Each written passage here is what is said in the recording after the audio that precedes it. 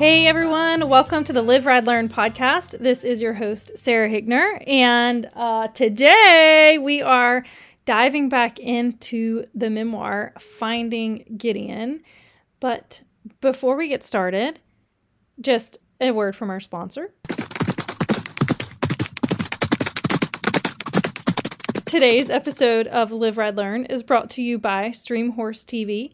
Streamhorse TV is the premier international digital community where horse enthusiasts come together to expand their horizons in equine sports and culture. Streamhorse TV is elevating equestrian entertainment, increasing accessibility, and boldly uniting the global horse world. Celebrating the horse is our beloved common thread. Follow the herd over to Streamhorse TV for their groundbreaking free video series, articles, and the Streamhorse TV guide. Subscribe to Streamhorse TV for free at www.streamhorse.tv and follow them on Instagram, Facebook, Twitter, and YouTube at Streamhorse TV.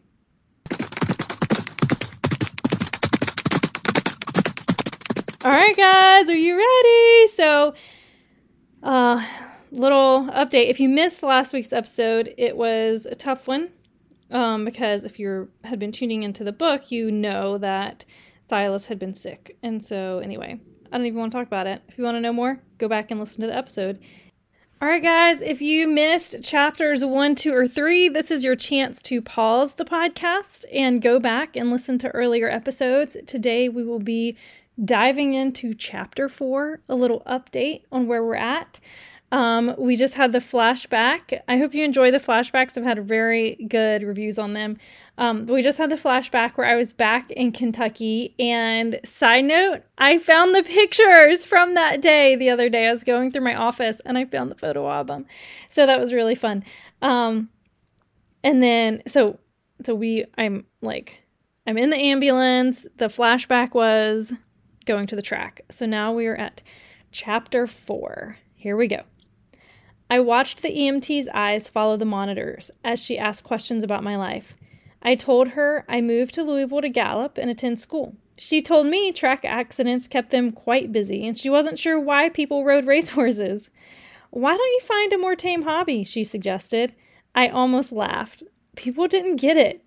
She chatted as my mind drifted, half with her, half somewhere, anywhere but here. In the middle of a cheery sentence, mid-word, she fell silent. I tore my eyes from the ceiling to see why, only to notice an absence of happy creases by her eyes and a mouth transformed into a thin line. Okay, sweetie, I'm going to need you to take steady, deep breaths. Her eyes focused on a machine to my left. I tried to turn my head, but I was trapped. Panic built. Before I could get too desperate, she spoke, gentle and urgent. Deep breath in. Okay, great. Now breathe out. Breathe in. Breathe out. My heart hammered in my chest as I attempted purposeful, deep breaths. Her brows furrowed, glancing between me and the machines. Breathe in. Breathe out. My brain raced. Am I dying? I don't feel like I'm dying. Just breathe. Am I dying? God, I guess if I'm dying, I'll see you soon. I'm not sure I'm ready to die, but who is? Help me, God. Am I dying? If I don't die, can I please stay in Kentucky? Breathe in. Breathe out. And, as if a switch flipped, the muscles in her face relaxed, and she continued our conversation. I guess I'm not dying.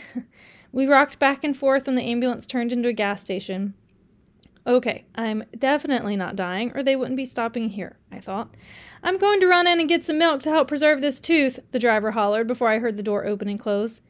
Does that really work? I asked the EMT. I mean, I had heard of this, but logically it seemed unlikely. I don't know, she answered with a shrug, but it's worth a shot to try to save that tooth for you. I wouldn't argue with that. The door clicked and the ambulance lurched as the guy climbed back into the driver's seat. I got milk! He poured some into a cup where my tooth sat at the bottom. What hospital do you want us to take you to? He asked. The Jewish hospital was nearby. From the interstate, you could see its stunning chandelier. I didn't know much about hospitals, but I knew I wasn't Jewish. Did it matter? Back home, we went to the Baptist hospital. Did we go because we were Baptist? Surely any place created to help hurt and sick people would take me.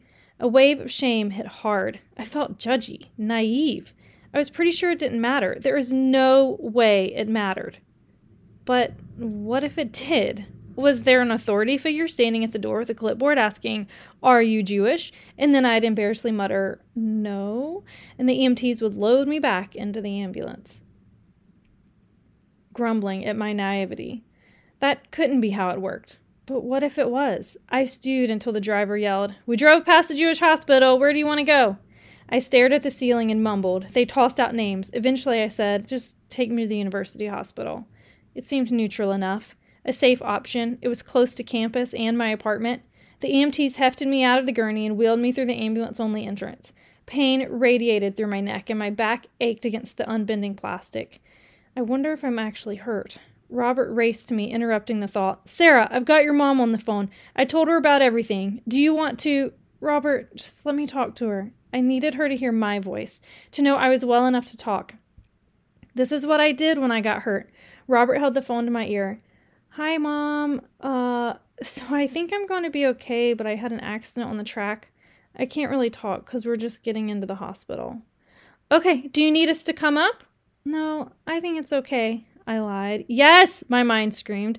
"But if they come, they might take me home. I won't risk that. Plus, they'll do surgery and fix me up. This will all be over with within a day or two. God, please help calm my parents' nerves and don't let them come get me." "Okay, well, let me talk to the doctor or someone," Mom said. "Okay, love you." Robert took the phone and handed it to the EMT. She talked to Mom before handing the phone back to Robert. As he promised Mom he would take care of me, my eyelids drooped. I drew into myself and blocked out the world. Can this be over already? Can they just roll me in and fix me up? The EMT from the back of the ambulance leaned over my shoulder, her dark brown curls grazing my face. "Don't worry, sweetie. I talked to your mom, and they said they won't make you come home." My cheeks tinged pink, and I wondered if I was less with it than I realized. I didn't realize I had shared that fear out loud. "Thank you." I drew the words out, hoping she heard the sincerity. The wheels of the ambulance gurney rolled to a stop inside a curtained room. There were several rooms with walls of fabric. A bustling nurse's station stood in the center of it all. They leaned over computers, wrote on clipboards, and tossed things on the counter before hurrying off to another patient. "We're going to need to lift you and move you over to the hospital gurney, okay, sweetie?" the female EMT said, her eyes filled with apology. "Okay, that's fine," I replied. Why does she need to apologize? This is her job, right? With one EMT at my head and the other at my feet, they 1, 2, 3'd and lifted me swiftly and gently, transferring me, the orange board, and the neck brace of misery to the hospital gurney. "I'm going to need to fill out paperwork, but I'll drop back in to check on you," she promised. The driver waved and nodded as he wheeled the rolling bed away. And then I was alone. Trying to distract myself from the pain that spread along my back and neck, I zoned in on the conversation next door. 2 nurses asked a man questions, but his voice slurred and he repeated himself. It couldn't be later than 10 a.m. I don't understand. Is he drunk from last night? Is it drugs? How old is this guy? He sounds older, like maybe in his 50s? Is he homeless? My mind painted an image of a white man with flushed red skin, a week of stubble, and greasy dark brown hair nearly touching his eyes. A familiar face popped in. "Okay, sweetie, I filled out the paperwork. I've got to get back on the road, but I wanted to say bye and wish you the best." Her eyebrows furrowed and her eyes glistened with guilt I didn't understand. Her compassion touched me, but the sooner she left, the sooner the nurses would show up and get me fixed. It will be fine, I told myself, as I bid her farewell and again thanked her for her help. Her warmth was still in the room when Robert ducked in. He rocked back and forth, glancing around. Is he nervous? "Well, Sarah, everything is taken care of. I've got to go check on my horses, and I decided I'm going to go ahead and get back home to Mississippi when I'm done, so I've got to get going." "Okay," I replied, trying to understand what was going on, why his plans had changed so suddenly, and what the hurry was. "Thank you, Robert." An awkward tension filled the space between us. He needed to go. I needed to get fixed. He wished me luck, told me to call him if I needed anything, and ducked out. Within this hive of activity, I was completely alone. Closing my eyes, I filled my lungs with as deep of a breath as I could. It felt like the straps restricted even my lungs. Letting the air out slowly, pain momentarily consumed me. Nurses will be here soon. I'm in a hospital in Louisville, Kentucky, I reminded myself. I couldn't decide which was more significant. I'm in a hospital or I'm in Louisville, Kentucky. Was I still living my dream if I was simply in Louisville, or did I need to be on the back of a racehorse? Somehow, Kentucky had become as much a part of the dream as the horses, like I couldn't have one without the other. 3 weeks before, my truck sagged with the weight of furniture, clothes, and the gold shag rug I had saved from my grandparents' trash bin. Gideon rode behind in a 2-horse trailer. Suitcases full of clothes took the space for a second horse. Mom and my new dog Sandy sat next to me, staring ahead as rain drummed the roof and windshield, making it hard to see.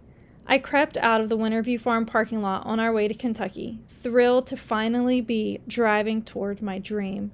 My brother Joel swore as long as we drove fast, the forward movement would create an air pocket and keep things in the back of the truck dry. I really hoped he was right. Everything needed to be moved into my third-floor apartment that evening. I wasn't sure if I really believed in luck, but maybe this was like rain on a wedding day, a sign of good things to come. With a white-knuckled grip on the steering wheel, I drove north on I-55.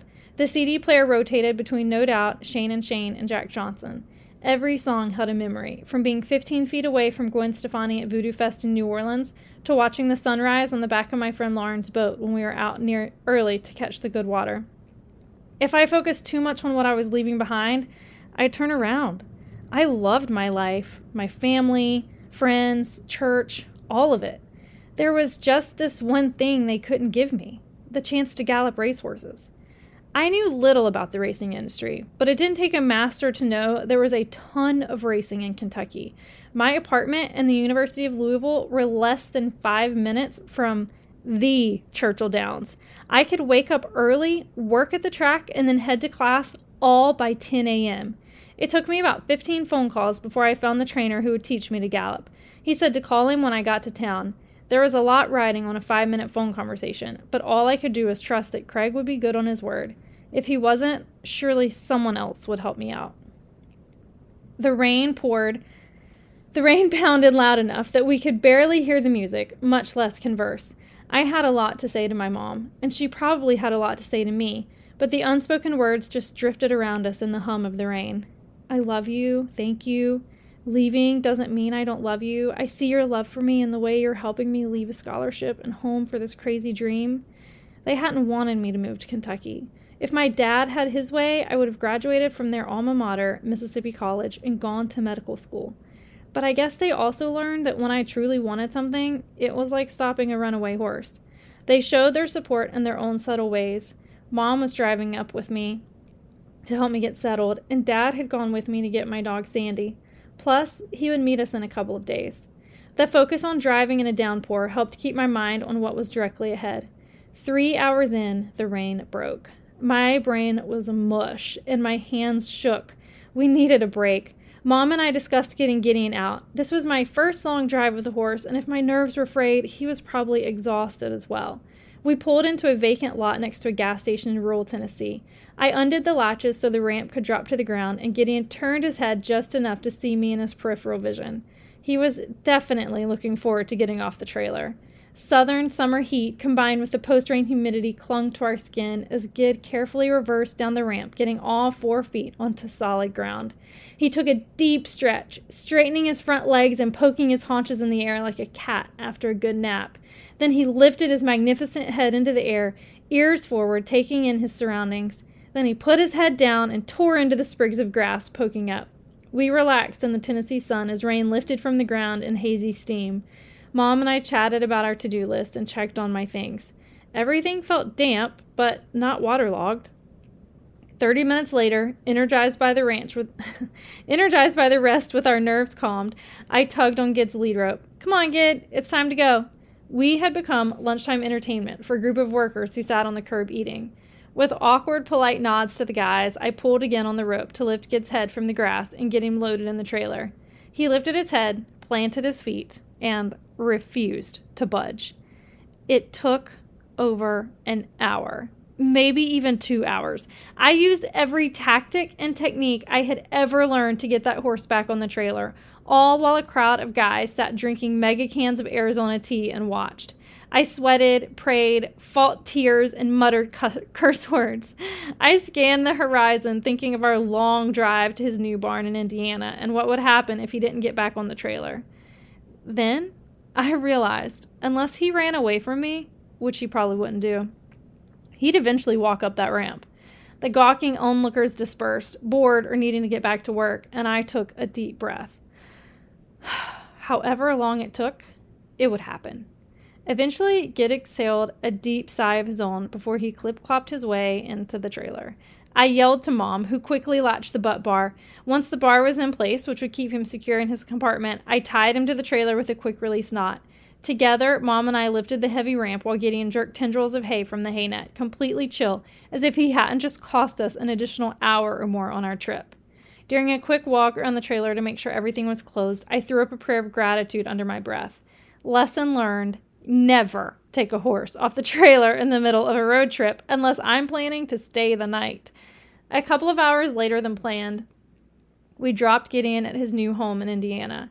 I found this farm on the internet, and it was affordable. The owner swore it would only take 35 minutes to get from his barn to downtown, but it was closer to an hour later when we pulled up to my apartment in downtown Louisville. Dad joined us a day later. We visited Churchill Downs, unpacked my things, made sure I was set to start classes at U of L, and ate at local restaurants.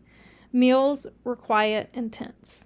I thought at any moment my parents would change their minds. I had persisted, believed, and set this plan into motion, but now that it was happening, it felt unreal. After 3 short days, we stood in the privacy of my tiny corner bedroom saying goodbye. They hugged me, Mom cried, and Dad said little. He was probably hiding a pile of his own emotions. Then they went down the rickety stairway to their car and drove away. The apartment felt empty. I felt empty. In my visions of Kentucky, there were horses, racetracks, and bluegrass. I had never imagined the moments my parents walked out of my apartment to drive back to their lives while I stayed in a new place with approximately 4 acquaintances. Sandy pressed her nose against me. It was Sandy, Gideon, and me, ready to take on the world. I tried to pump myself up, but my heart stayed heavy. In the chasm, I just wanted to lie down. Instead, Sandy and I hopped into my blue GMC Sierra and headed to Indiana to see Gid. That's it. That one felt longer than the other ones. Anyway, now you have traveled up to Kentucky with me and you've seen what I've left behind and what I'm running towards. And I wonder what's going to happen in chapter 5. All right, guys, thanks so much for tuning in to the Live, Ride, Learn podcast, and stay tuned because I am working on the Kickstarter because I want to bring you a fantastic book with top-notch editing and a beautiful cover. The cover on the podcast is something I threw together on Canva, but I want to bring you a beautiful, professionally done cover and also professional audiobook. I will be narrating it since it's my story, and I just think narrators should narrate. When it's like a memoir, autobiography, people should narrate their own thing if they can. So I'll be narrating it, but I'm going to need editing and studio time and all kinds of stuff. So if the audio is top notch. So anyway, stay tuned for information on Kickstarter. I'm going to be doing it, I believe, the month of February. So February 1 through 28, we will hustle and see if we can get this book kickstarted so that everything is covered and the release will be in spring. I'm not panicking. You're panicking. Okay. So I have some more exciting updates that I will share with you in the next episode that are not book related. They are horse related. So you'll have to come back to hear more. So be sure to subscribe if you haven't already so you don't miss an episode. And thanks so much for tuning in to the episode this week of the Live, Ride, Learn podcast, where we are learning and growing together through stories. Don't forget to have grace for yourself and grace for others. Bye, y'all.